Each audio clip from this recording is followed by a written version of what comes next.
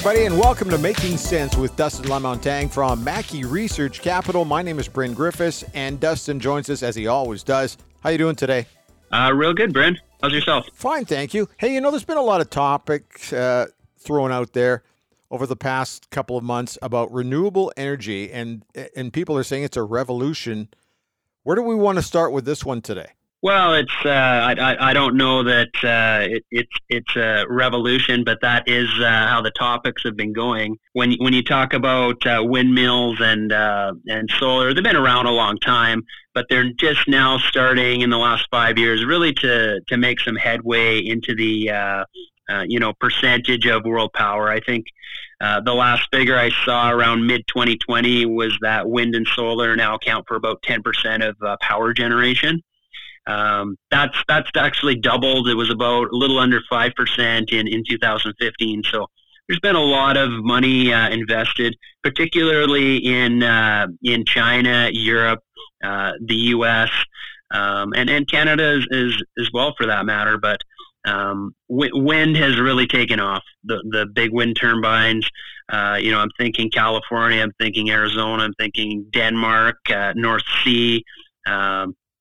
Really, that's been the largest percentage has been from wind, and it's an interesting investment category, especially with a very environmentally focused administration in the White House under Joe Biden now. I think they're going to pump a lot of money at this sector. The problem is some of the companies are really getting to be a bit overvalued here. So I'm looking at some of these companies, but I'd like to see a pullback. I don't know if that will occur. If there is a pullback, I'll probably direct some client money that way. Companies like Brookfield Renewables, TransAlta Renewables, some companies that people might not be familiar with, something like Boralex, Energex, Northland Power. These are all companies that are largely in the wind and somewhat solar. I'm not as keen on solar, but I do like the wind industry. The financial parameters around renewables have really dropped as they've become more and more prevalent. You're looking at almost price parity on wind and solar now on a price per megawatt versus even nat gas and coal. So the real problem with renewables is the consistency of the power, which is the most, other than cost, it's the number one thing in power generation is you need a stable source. Right. So if the wind's not blowing and the sun's not shining, you need to have some sort of a storage system for those renewable energy systems. And of course, there's.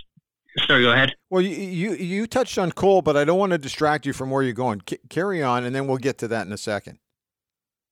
Yeah, well, just speaking, in terms of the reliability factor, you're starting to see a lot more hybrid cogeneration plants where you might have wind or solar, or even there's some sort of oil technology which runs boilers off the sun. I've seen there's a huge one in New Mexico.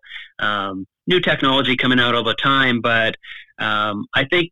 If you're looking into the future, the hybrid plants make a lot of sense because you can have a natural gas turbine that will kick in if the grid is low.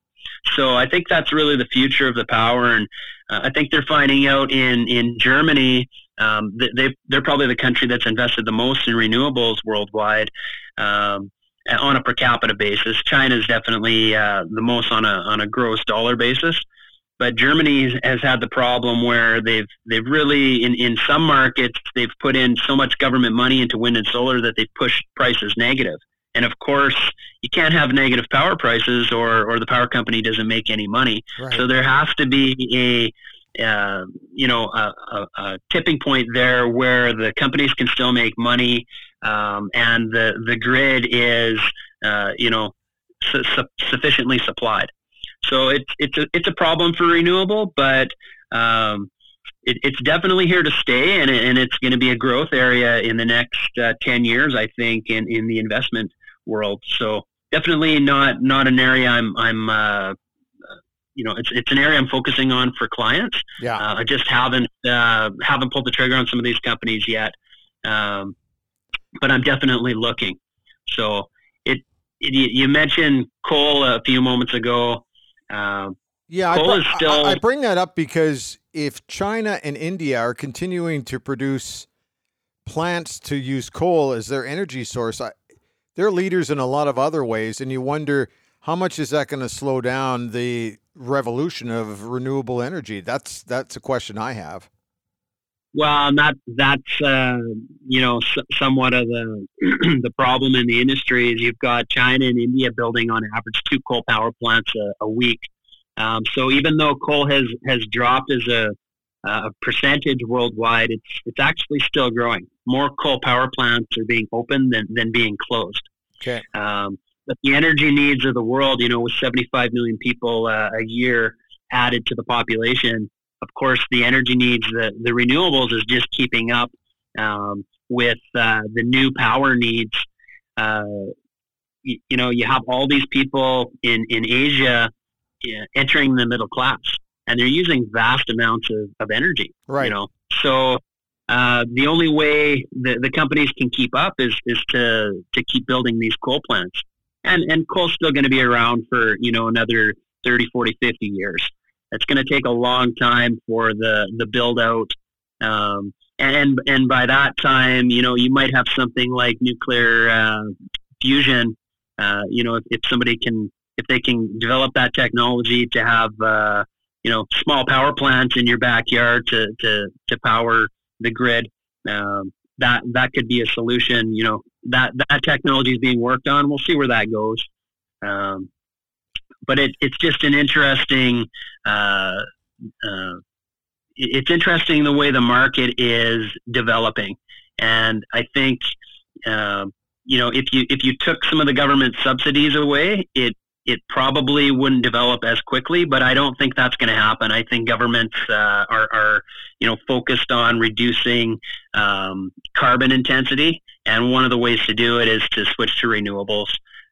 Even though there's some major problems, with wind turbines, you might have seen online some of those pictures of wind turbines being buried in these giant dumps in Idaho and Texas. And, it's a problem. These things are like 300 feet long, these turbines, and when they exhaust their useful life, they need to be cut up in pieces, and something needs to be done with them. They're massive. So I've actually seen some solution. I think it was a plant in Idaho that is now starting to grind up these turbines and use them in different renewable sources like road construction and stuff like that. So in the end of the day, technology will find innovative solutions, but it's definitely going to be a growth area, I think, in the next decade. Hey, listen, thanks for your time. If anybody needs to get a hold of you with more questions about renewables and that kind of thing, how do they get a hold of you? Give me a call, 780-905-7729, or on my email, dlamontagne@mackeyresearch.com. Hey, this is the big thing, too. We love feedback. So if you have any questions on anything you've heard on any of our podcasts, make sure you get a hold of Dustin. And once again, that email address, because somebody was probably racing to grab a pen. dlamontagne@mackeyresearch.com. All right, Dustin, thanks for your time today, and we appreciate you listening. This has been Making Sense. Have yourself a great day.